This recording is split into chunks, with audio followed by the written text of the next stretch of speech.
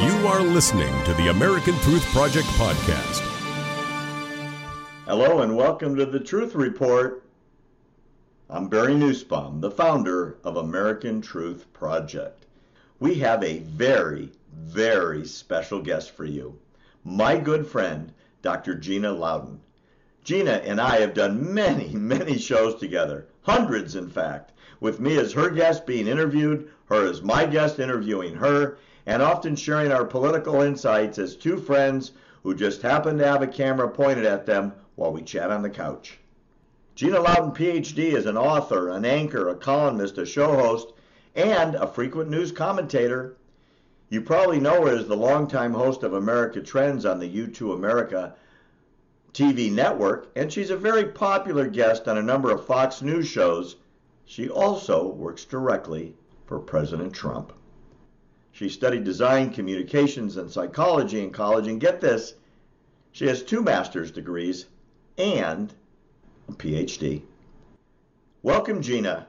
I am so happy to have you on as our guest today. Hey, B, it's so good to be on with you. I'm so excited for your show, so excited to be in Israel. You've told me so much and made me so excited to be here today, and especially to have the amazing tour guides I do of your crew, your amazing daughter, and of course, your amazing person here on the ground in Israel for your team. So it's an honor to be with you, and it's windy because it's supposed to storm tomorrow here in Israel. Well, you look great. What do you think of Israel so far? So I love it so far because to me it's kind of the culmination of a lot of really precious things to me. One is, you know, that I found out that I had Jewish heritage through my father's line, but I call it Jewish-ish. It still kind of counts. And so I've always wanted to come for that reason, but also being a devout Christian, I'm just delighted to be here. Well, I'm glad you're loving it. How did you end up in Israel all the way from Florida? So I spoke at Mar-a-Lago at an event for called Friends of Israel, and there, after my speech, the consul, the Miami-based American-Israeli consul, came to me and asked if I had ever been to Israel and if I were interested in coming. And so, of course, you know, my answer was absolutely yes. And so he connected me with what is a delegation of women. And I will tell you, interestingly, oh, my nails, you don't want to miss those. Interestingly, the delegation is a group of very feminist-oriented, not conservative women. So I figure I have a lot of time to learn and be alone with God, kind of, and have this experience sort of to myself and to listen to them. I think it's good. I don't think we should be in an echo chamber all the time as conservatives. I think it's good to listen to them and to be sure that we still know what we're talking about, know why we believe what we believe. And so for me, I'm going to make the best of that, and I'm going to bring my family back and hopefully someday see the one and only Barry here. Okay, so the nails are great. Props for that. And I would love to be your tour guide. Our family and your family will have a great time. All right, inquiring minds want to know, what's it like to work for Donald J. Trump directly? So the president, to know him is to love him.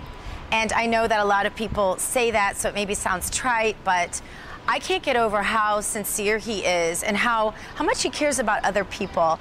I'm super blessed in that I get to see the president when he's in his casual mode with his friends and his family, recovering from a week in the Beltway, recovering from the swamp, and kicking back with his friends and family. And he never, ever sees me at an event that he doesn't call me over. Sometimes even if he's not meeting with the head of state, invite me to sit down. Sometimes even if he is, he's very friendly. He's very impromptu, but you knew that already.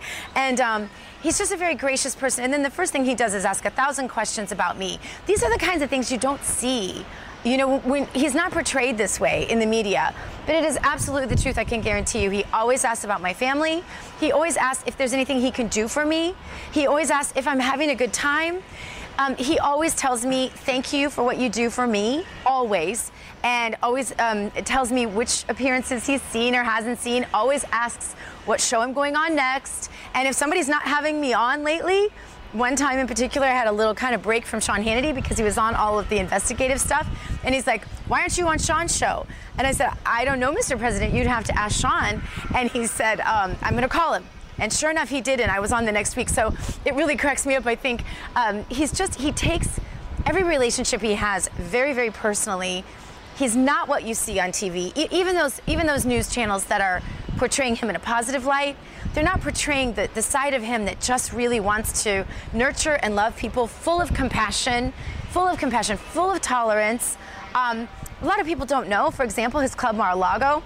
First of all, let me say this. Belonging to a club in South Florida is almost a prerequisite of living there. It's the only access you have to the beach, unless you happen to be a billionaire who lives on the beach, but there are very few of those houses because it's a very small area. Mar-a-Lago is the only club that was permitting both Jews and blacks for a very long time, if it's not still true.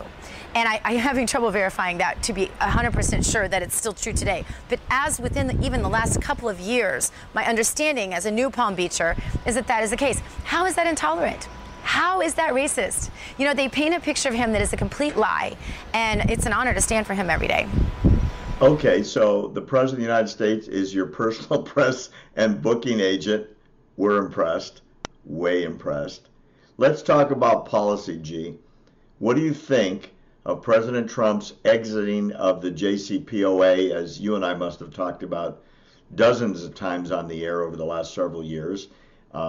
If elected, he would do it. Well, he's done it. And what do you think about him moving the United States Embassy from Tel Aviv to Jerusalem, as was promised by every American president since Bill Clinton in 1995? Remember, the Congress passed the law that the U.S. Embassy would be in Jerusalem, and there was a waiver for only national security issues. And bizarrely, every single president, multiple times a year, took the waiver. Clinton did it, Bush did it, Obama did it. Every single time the law was going to be enforced. And now, Trump kept his promise and allowed it to go forward. What are your thoughts? I think that almost every decision the president has made would be one that, if I could have had my way, I would have. I wake up every day and smile because he's still my president. Certainly, the Iran nuclear deal, pulling out of that, was a very rational decision. It was very one-sided. It wasn't accomplishing its goal, its stated goal anyway. And so it was a super smart thing, and I'm thrilled to death with it. As far as establishing Jerusalem again with the embassy, that is, I think it's something that we've been promised, if I'm not mistaken, since Clinton. And every president, I believe, since Clinton has promised that they would do that, and none of them ever fulfilled their promise. And this is what this president is. He's here to get a job done. You know, on the way here, I decided to listen to Art of the Deal again, and I did it on Audible on the plane. And it was amazing to hear how many of the same threads, you know, ran through his thought back then even. He said, you know, he's about progress. He's about getting things done. He likes to get a checklist and then get things done. You look at what he's doing right now with North Korea, phenomenal.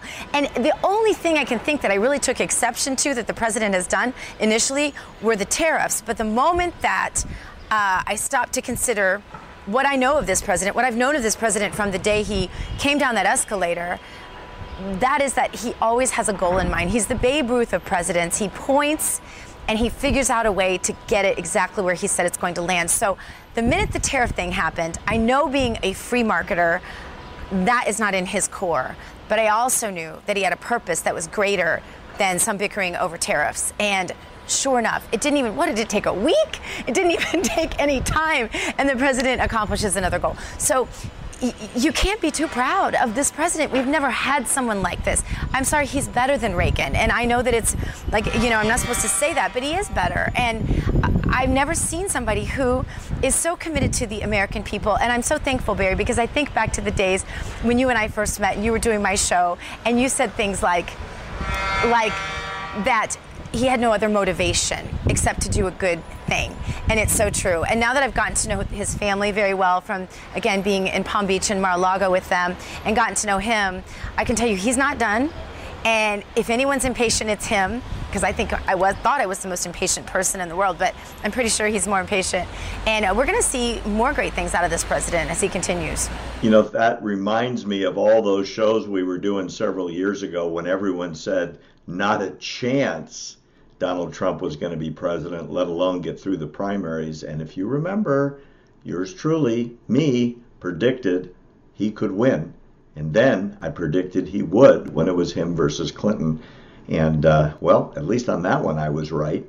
So I know he's got a lot of big things coming. I won't ask you to predict, but let's talk about on-the-ground politics now in Israel.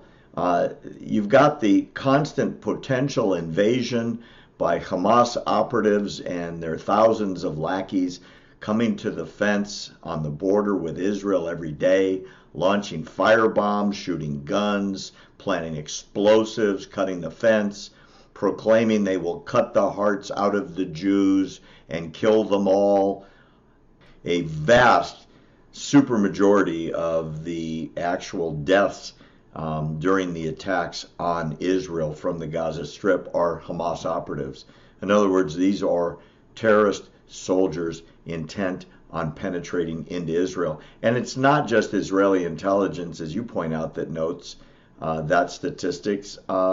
Quite frankly, it's Hamas leadership is bragging upon it on Arabic television stations, saying those are our mujahideen that are dying, and we're proud of it. And they are shaheeds. They're sacrificing themselves for the Palestinian cause. They're not even lying about it. They're bragging about it. I really appreciate, by the way, your other point. Who needs security inside of Israel? Arab neighborhoods don't. There aren't suicide bombers strapping bombs to their bodies and walking into supermarkets in Arab neighborhoods representing the local Christian community or the synagogue over the hill. But I got news for you. There are guards around the Christian churches and around the Jewish synagogues, because there are other people that are very likely to walk in with a suicide vest to take as many of those infidels to heaven or hell with them. All right, you're in Israel. Now you've got a first-hand look at facts on the ground. Why is it important for Israel and the United States to be close? Especially, why is it so important, Gina, for America to remain an ally of Israel? Tell us on a political level and maybe a personal level as well. America has to remain a strong ally of Israel for so many reasons, and the most pertinent one, honestly, is a religious reason, at least for me. And I know that you're not supposed to ever say that, but it's true. I mean, it is it's the established doctrinal law as God writes it in the Bible. And so to defy that, I think, is really going to reap a lot of havoc. And I don't believe that we will ever, because I think it's biblical. I think it's all written, and we've seen it play itself out. And I think we're really seeing some amazing biblical times right in this moment. But also because of the defeat of terror. If the more we tolerate terror in any place, especially in a small country like Israel that really has no way to defend itself if America should turn her back on Israel, that would have devastating consequences that would reverberate all over the entire continent. And so I think that, and to America as well. And so I think that we really have no choice. Politically, geopolitically, certainly biblically, certainly religiously, for purposes of religious freedom, for purposes of defeating terror, I think we have absolutely no choice. It's been said that Israel is the canary in the coal mine on the front lines against terror. Talk a little bit about that, and maybe about the successes of the state of Israel and why that's important. Does it remind you of the United States? Is there some similarity between the two countries? So for illustration purposes, I think we have to consider, with the size of Israel, the location of Israel, its borders, its struggle, its history. We have to consider that really it is the canary in the coal mine regarding our struggle with terror worldwide. And this is such a historic problem also. Oh, and I know the other thing I wanted to say was that I think that you have to consider Israel in so many ways is an an economic hub. I mean, what they do with such a small population and such a vast GDP comparatively, what they do in terms of technology, what they contribute to the world. Israel has done things very much the American way. It's a very different country, but it's done things very much the American way. And our ideals are shared, not just in terms of religion and things like that, but also in terms of business, in terms of free market economics, in terms of freedom of religion, in terms of governance, even in some ways, certainly at least under this present administration. And so, so I think that it's very important that America maintain not just a great relationship with Israel, but also in defense of Israel should she need us, because of that history and because of that likeness to on the world scale. Why is it so slanted against Israel, as if to demonize Israel no matter what the truth is? What are your thoughts on that? So, Barry, I mean, I don't want to put it this way, but I honestly don't know how else to put it. The Democrats have sided with terror in this particular instance. And I really feel like, you know, I think this is going to be the demise of the Democrat Party. I truly do. None of the decisions they're making are rational at this point. Certainly siding with terror is not rational. Certainly deciding against, siding against, for example, angel moms with regard to the MS-13, as they did recently, as Nancy Pelosi very clearly did. Certainly siding against life at every turn. When you have a lot of pro-life Dixiecrats, a lot of pro-life Democrats in the Rust Belt, too, that want to be represented. The fact that Nancy Pelosi and her ilk completely control the money inside of politics is the problem for the Democrats, because that doesn't speak to the rank-and-file Democrats. And they're destroying their own party from within. And I hope they kind of stay this course that they're on right now, because I think that it will mean the total implosion of the Democrat Party. And I don't know what happens next. And we might end up in a three-party system. I could see that happening, which would give Republicans a massive advantage. You know, your comment about Nancy Pelosi is interesting. I'm hearing more and more from pundits in the United States that Nancy Pelosi is the best thing that ever happened to the Republican Party. And if she stays in her position as minority leader, wanting to become Speaker again, should the Democrats recover a majority in the House of Representatives, that scares a lot of people towards the other side of the political fence. We'll see if you're right or not. So going back to Israel, the embassy gets moved. Obviously, there was a ceremony a few weeks ago. Tell me something. Why is it that after voting over and over and over again for the embassy to be placed in Jerusalem, where it belongs, I mean, as you and I both know, Israel is the only country in the world that for some weirdo reason doesn't get to name their own capital and doesn't get to tell other countries where the embassy should go. So the United States finally honors its law, in place since '95. Trump makes the decision. Why did not one single Democrat who voted for that law or supported that law since '95 make the trip to Israel? What do you make of that, Dr. G? Well, the answer to that is simple, Barry. The Democrats couldn't attend the event like the opening of the embassy here, because they don't tolerate dissent in any way, shape, or form. When they talk about tolerance, they're actually the most intolerant. And why they talk about, you know, staying close to the American people and standing up for the little guy. They're not the ones standing up for the little guy. There's no littler guy than Israel. Look where Israel's located geographically. Doesn't exactly take a rocket scientist to figure that out. And so they're not standing for the little guy. They're not standing for the victims anymore. They're not standing against terror. They're not standing even up for the American people at this point. So I think that their monolithic groupthink has put them in a place. You know, it really is. As a therapist, you're never supposed to diagnose someone without having a clinical evaluation. Well, let me say I've clinically evaluated the Trump derangement syndrome folks out there, and I can tell you their derangement has gone so far, it has become self-destructive, and that's where they are now. So it's history's going to tell this story. about the greatest president that America's ever had, the one who not only saved America, but quite possibly had a lot of influence in saving countries like Israel, who also appreciate their freedom and their religious freedom. Trump derangement syndrome. I totally love it. You know, I've been making comments for 18 months now about the Democrat Party has become the party of, we hate Trump so much, let me count the ways. It's shocking how it has become the party of, we hate Trump, don't we?